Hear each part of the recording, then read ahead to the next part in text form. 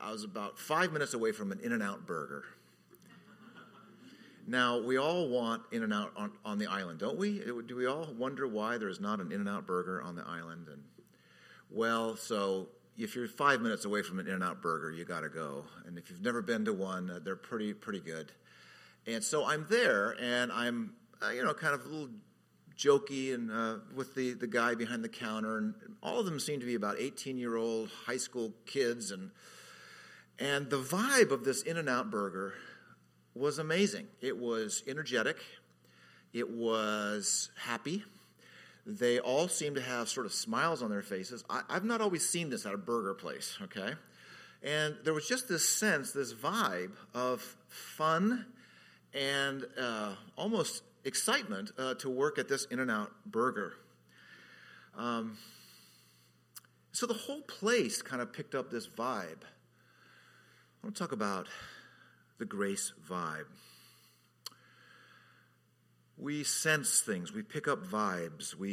It's a perceptible sort of almost a tangible quality. We can sense people's sadness. We can sense their happiness. We can sense someone's communication. It's a nonverbal something. Can be a verbal thing. But also can be sensing someone's superiority. You can sense someone's privileged status or how they view themselves. You can sense someone's judgment.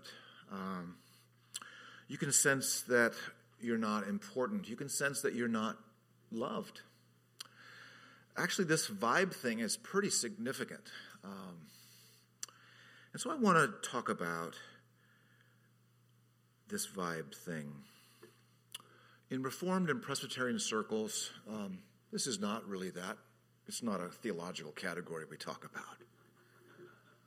I don't think it's in a systematic theology, doctrine of Scripture, doctrine of sin, the doctrine of vibe. I don't think it's there. I don't think so. I'll double check. So why don't we talk about it? It's interesting, isn't it? We love truth, by the way. We love truth. Or so we say. Sometimes we're very harsh with truth, if you don't know this. We're very exact in our understanding. We love theological precision. And all of that can actually come off in a very off-putting vibe. Tim Keller says, if you really love the truth, you'd care for it better. You would care for it with more love. You would think about how to best deliver it. You'd think about how best to make the truth transferable, receivable by the other person. You wouldn't just hammer them with the truth. What is the shape of truth?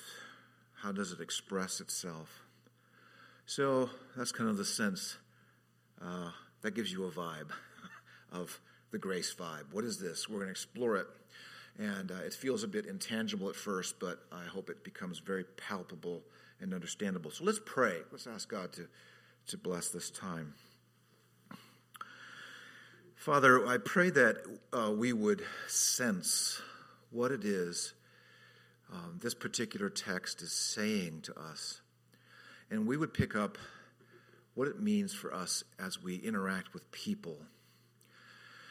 Lord, thank you that you are masterful in how you apply the Scriptures to us. You take this limited, very, this person who speaks, unable to communicate anything of true transforming power, and you take this time and you use it for your purposes.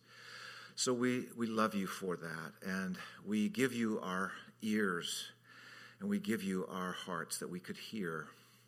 Speak, O Lord, and we will give you praise. In Christ's name we pray. Amen. Amen. Okay, so I want to give you permission up front to think ahead of me. Because what I want you to do is I'm going to be talking about Romans 1, 2, and 3 in sort of a big picture thing. But I want you to be able to go ahead of me, and I want you to begin to think what kind of vibe would come out or would be produced in a person who truly heard this stuff? What kind of vibe? You begin to apply it. You begin to think about it. And if you can put this in your own relational terms, I will have considered this to be a successful moment with you. So, what kind of personal vibe would a person communicate if they understood deep down what these ideas from Romans are teaching? So the title of today, sort of the core humility, gives away the subject. Our subject today is humility. And to get there, to get to this humble place, we have to talk about what Paul talks about in the book of Romans. He talks about the dire situation that human beings are in. From Romans 1:18 to Romans 3:20. And in that expanse, those chapters, he begins to dismantle people's righteousness. And the first chapter is rather sort of obvious. It's sort of like, wow, these are pagan unbelievers. These are sort of wild people morally. The irreligious, oh yeah, we can see that they don't have any moral righteousness. We sort of, wow, we see them. But then he moves into a category that's somewhat shocking. He moves into the category of moral people, and then he moves into the category of Jewish people, his own people, Paul's own people, and he just says something quite shocking. He says that they are also without righteousness. Now, what is righteousness? Righteousness is moral conformity to the revealed will of God. Righteousness is what we were meant to walk around with, Adam and Eve and all his children, all Adam and Eve's children. We were to walk around with a beautiful, clear conscience, living this remarkable, joyful life because our lives were in conformity to the one who made us. We were reflecting rightly the image that we had been made in. And so that's a joyful thing to reflect this beautiful being, God, in real behavior that reflects his priorities, his values, his character, his holiness. So here's the problem, and here's the situation.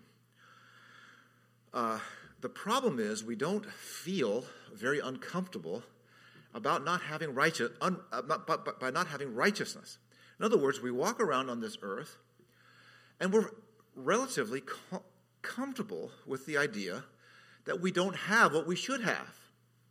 Like when I don't know if you interact with those who don't believe, those who are outside of the Christian faith, and when I try to interact with them about the Christian faith, and I try to engage them in an evangelistic conversation, I have yet to meet someone who is concerned about Judgment Day.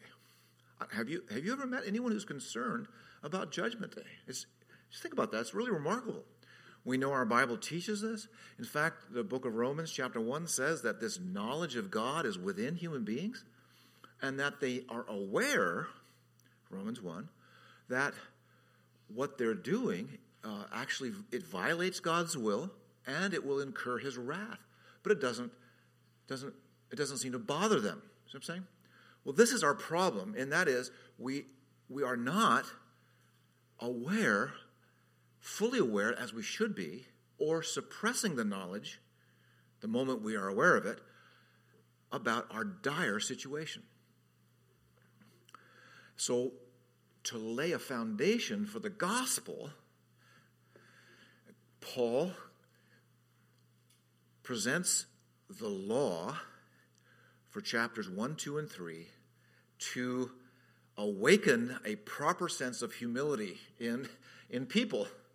Whether you're a pagan or you're a religious person or you have, particularly in Paul's situation, a Jewish heritage, to awaken the person who is sort of slumbering and believing they can meet God's standard, or they will do just pretty okay on Judgment Day. So this passage, as I read it, I wonder how you felt. How did you feel when I read that passage? What happened inside you? There's none righteous, no, not one. There's none who seeks after God. There's none who understands. Those are in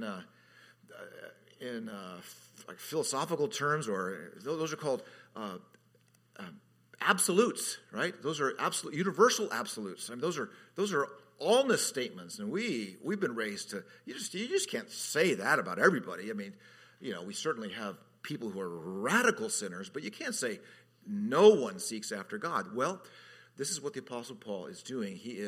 It's like Paul's Roman epistle is almost like the shape of an hourglass, and he's bringing us down to that point where everything gets more than a little tense and more than a little dramatic. He's going broad and wide with all the world. Then he brings it down to the moralist and the good Roman senator, right? The person who looks good on the outside, and they seem like they would like doing good things. Well, the moralist, and then the Jew, and then again a repeating of the whole world is accountable before God, and this is what he's doing.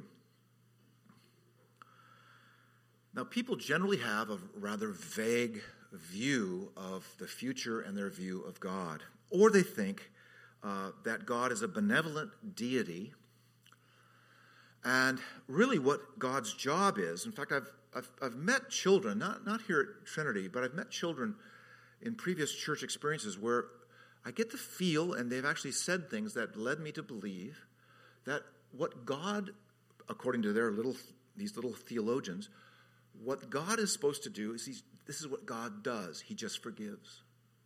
This is what he does. He's this benevolent deity that just forgives. No connection with law and judgment and God's righteous indignation, right? And now we've seen in the last 100, 150 years in the life in the church an outright denial of Romans 1, 2, and 3, an outright denial of this biblical anthropology, this view of man. This can't be. Whole denominations denying this, taking a very sentimental view of human nature. And so we have in our time somewhat of a revival of biblical preaching and the biblical gospel, and that's wonderful. But typically, the average person, a very benevolent view of God, let bygones be bygones, and God will just forgive. And of course, we know that our salvation itself depends upon judgment. That's why we have the cross as central to our preaching, because we recognize that the way in which we are loved is through God, through Jesus, taking upon himself our judgment. So God holds all accountable. In Romans 1, we find out of behavior that is really sort of, in our view, perhaps we might understand it or think this way, that's kind of out there. Well, this is behavior of those who are, typically we describe them as pagans or irreligious people. And you have all kinds of categories listed in Romans 1. In Romans 1, there's something quite remarkable going on, and that is that God is giving them over to their desires and their lusts. They're getting what they want. And this is a result of God's judgment. So if God lets someone go, that's not what you want. You want God to grab them. We want mercy. We can't demand mercy. And so in Romans 1, we find that God is these who are exchanging the truth of God for a lie and now turning to worship the creature. God is letting them go. Romans 1:28, they did not see fit to acknowledge God any longer. Romans 1 presents that all people have some sufficient knowledge of God, and this knowledge is being suppressed. This knowledge is being turned away from.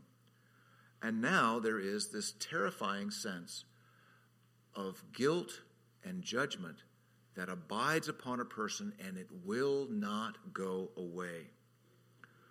And God has given them over 3 times to, first he gives them over to degrading lusts, Romans 1:24. Romans 1:26, he gives them over to a depraved mind.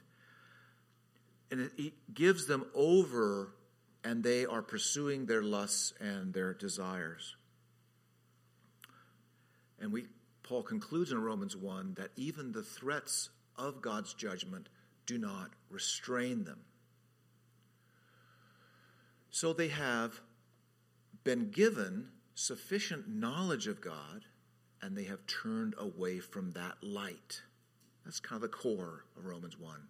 God gave them knowledge of his person, sufficient knowledge of who he is, and they turned away from that and suppressed this knowledge in unrighteousness. That's Romans 1. Now, the moralist, the moral person, the person who may have a religion, the person who may have some ethics, the person who may have some guiding principles for behavior, right? The person doesn't really jump on every lust and doesn't really follow every whim of their mind. They have some decorum and they have some dignity and they have some character. The moralist,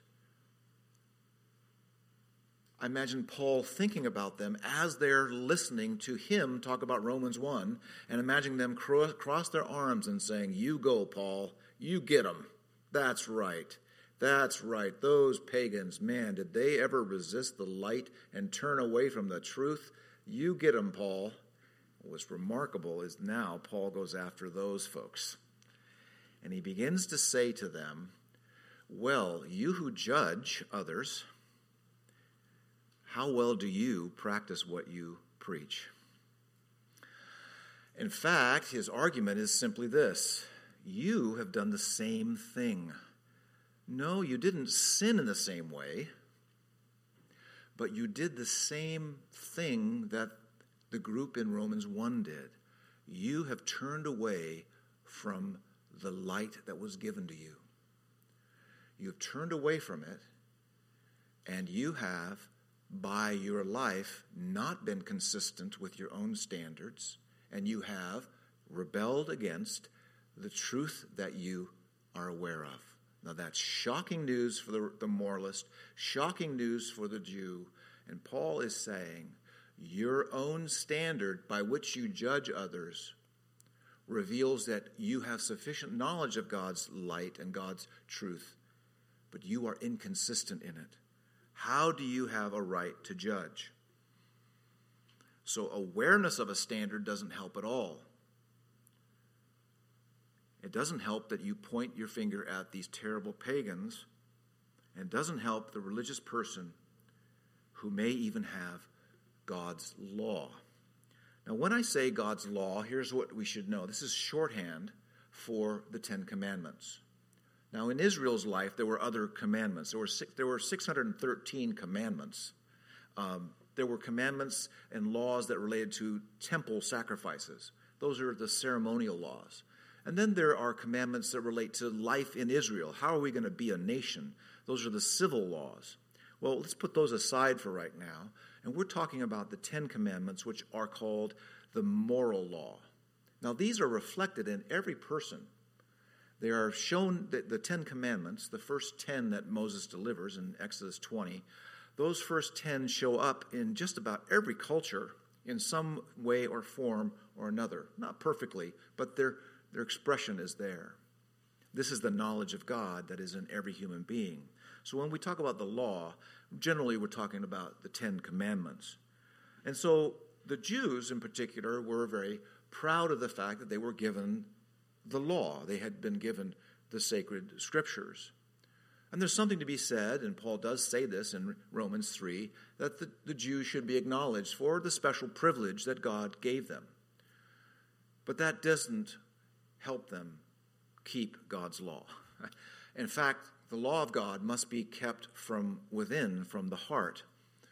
The law of God must be kept from a heart of flesh, not a heart of stone. Ezekiel 36 describes the heart as a heart of stone that needs to be changed in the new covenant to a heart of flesh. And so in Romans 2, we have another category being brought into account. And this is the category of the moralist or the religious person. Now, let's get back to our subject, the subject of humility. As you read through Romans 1, 2, and 3, something's supposed to happen inside you. And it may feel like, I don't know how it strikes you, how you experience this, but you should have a sense of desperation. You should have a sense of, well, this hourglass is kind of getting down to me. Yeah, it's kind of nice to talk abstract about sin in the world and the Jews and other people, yeah. But I guess I'm in here too. And as you let Romans 1 and 2 and 3 do their work on you, something profound begins inside you. What you may have prided yourself in, something that you may have used to distance yourself from others, it begins to dissolve. What you held as righteous, something righteous about you, something that distinguished you from other people, something that made you, can we say it, better than others. You begin to look at that and you begin to ask questions about it and you begin to wonder, is that really what I should take pride in? Do I have any real distinctive that separates me from other people? Am I too under judgment? Look at Romans 3 for a moment with me. 3:19. Now we know that whatever the law says, it says to those who are under the law. And what is the purpose? Look at this. That every mouth may be closed and all the world may be accountable to God. Is your mouth closed? In the legal world, I don't know if you've ever seen this in a courtroom, whether it's a dramatic portrayal of it or actual live, but there are times when it's hard, even when a person is given the verdict. Sometimes there are spontaneous shouting that goes on in defense. And one time talked to a lawyer who said that one time when the verdict was given, that the defendant stood up and accused the judge and accused the jury and accused them as their lawyer.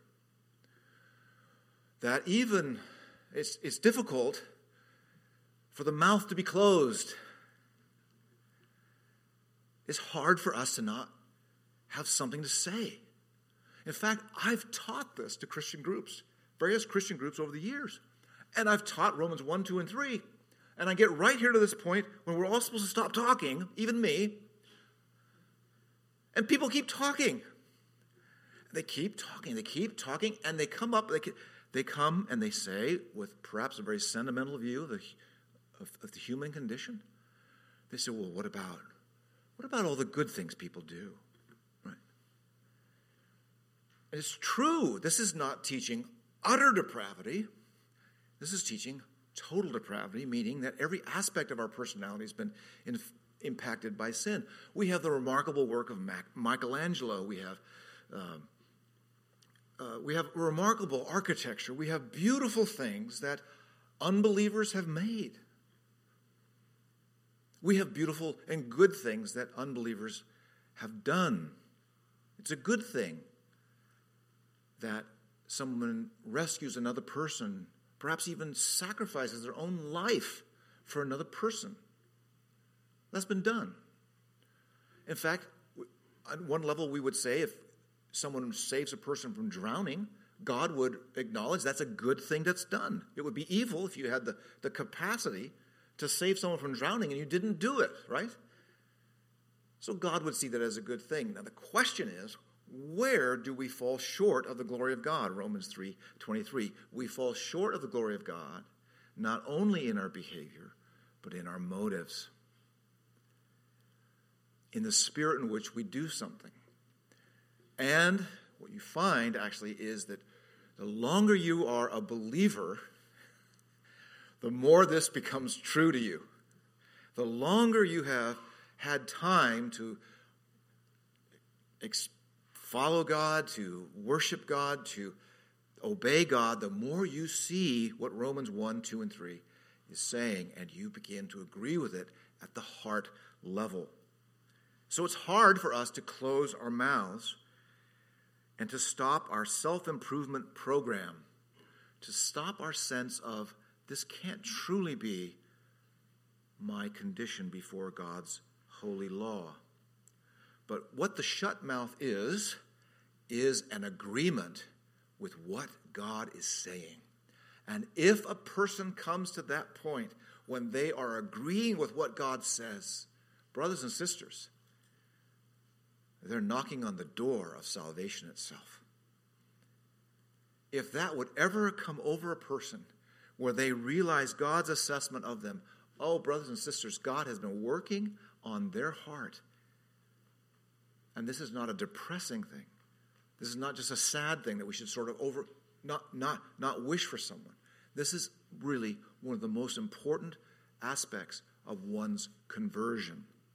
And Jesus said, of those who are greatly forgiven, there is great love, right? Those who are forgiven much, love much, right? To the extent that we understand the depth of the forgiveness will produce a vibe of love. If you know that you are greatly forgiven, there's something that's going to happen in your personal vibe. You're going to come out of this great state of humility and you're going to be placed in places that you are aware you do not deserve. You're at a party you shouldn't be invited to. You are dressed in Christ's righteousness and you don't deserve it. Now, all of this is the stance of the heart that makes a remarkable difference in how we come across as Christians. And so now we are at this silent place, Romans 3:20. Every mouth is closed. I can't come before you, O God, as a saint. If my life will ever be rebuilt, you must rebuild it. In silence I ponder how perfect your law is. In silence I recognize I knew your standard and I did not regard it. I recognize you are right in your assessment of me. In silence all my forms of righteousness dissolve. In silence I realize I am in debt and I cannot bring about your mercy. In silence I'm ready to watch. My eyes are upon you, God. In silence, I am ready to hear. And now I see something I could not ever have understood or imagined. I see Isaiah's suffering servant walking this earth. He's arrived. He's become enfleshed in a body like mine. Sheer mercy has arrived. He becomes my wrath bearer. He's born under the law, Galatians 4:4. He carries the law, delights in God's law for me. As I am in silence, I also see him in silence as he takes the trials I deserve, as he suffers what I deserve. He is becoming silent. It's as if he's guilty, but he's not. He becomes representatively guilty. He represents his people. He is silent. He's not guilty of any of this, but he takes it and he begins to act as though he is guilty. Isaiah 53 says that he opened not his mouth. We open not our mouths because we are guilty. He did not open up his mouth because he was willing to become guilty and to be treated as if he were guilty.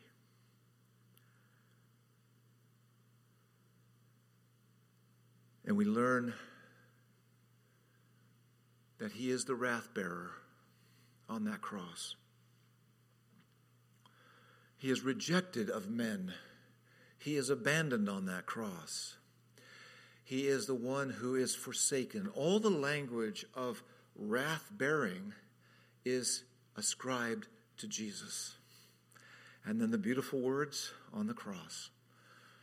The final words of triumph, it is finished. Do you see, when he cried, he understood the law's judgment against you.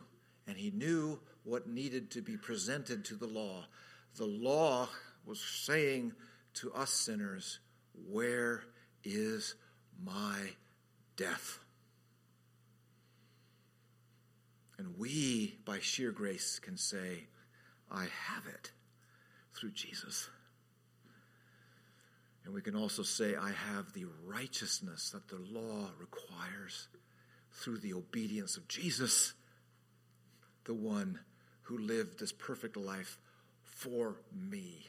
Now, what kind of vibe would begin to emanate from us who get this?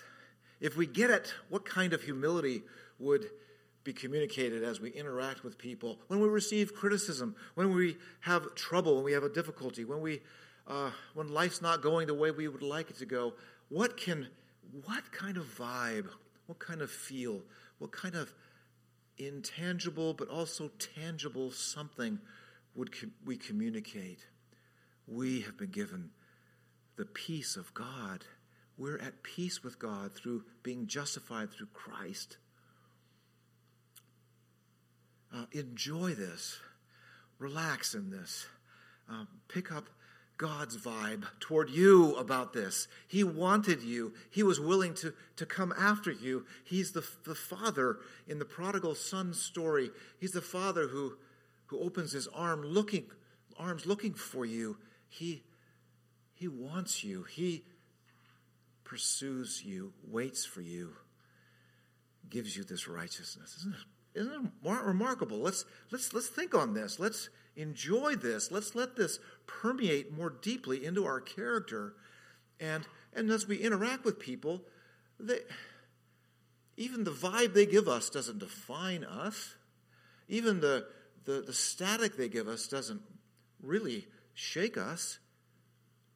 And now we begin to enjoy the Romans 8 type stuff where he who is for us, how will he not also give us all things? So let's enjoy this. And it doesn't stop here in the sermon. It continues on in the Lord's Supper to sense God's heart for us. Yes, we are accountable before God and his law. And now there's a way to be justified apart from the law through Christ. Isn't this great? Let's pray. Father, we thank you for Jesus, who was silent before those who killed him. Father, those are remarkable words, but we thank you for Jesus who came and understood more deeply and more thoroughly what the law required of sinners, and he was willing to become that on the cross. And so, Lord, you were willing to give. You are a giver. You are a lover. You are kind. You are taking us out of the silence of condemnation, and you're giving us words of joy. You're giving us words of affirmation because Jesus has pleased you so well. This is my Son in whom I am well pleased. And you have enfolded us into him. Oh, thank you, Father. And so, Lord, we ask, oh God, you'd give us a greater sense of what it looks like that we might live and communicate This is real to us. And we ask these things in the name of the one who came, Jesus. Amen. Amen. What a great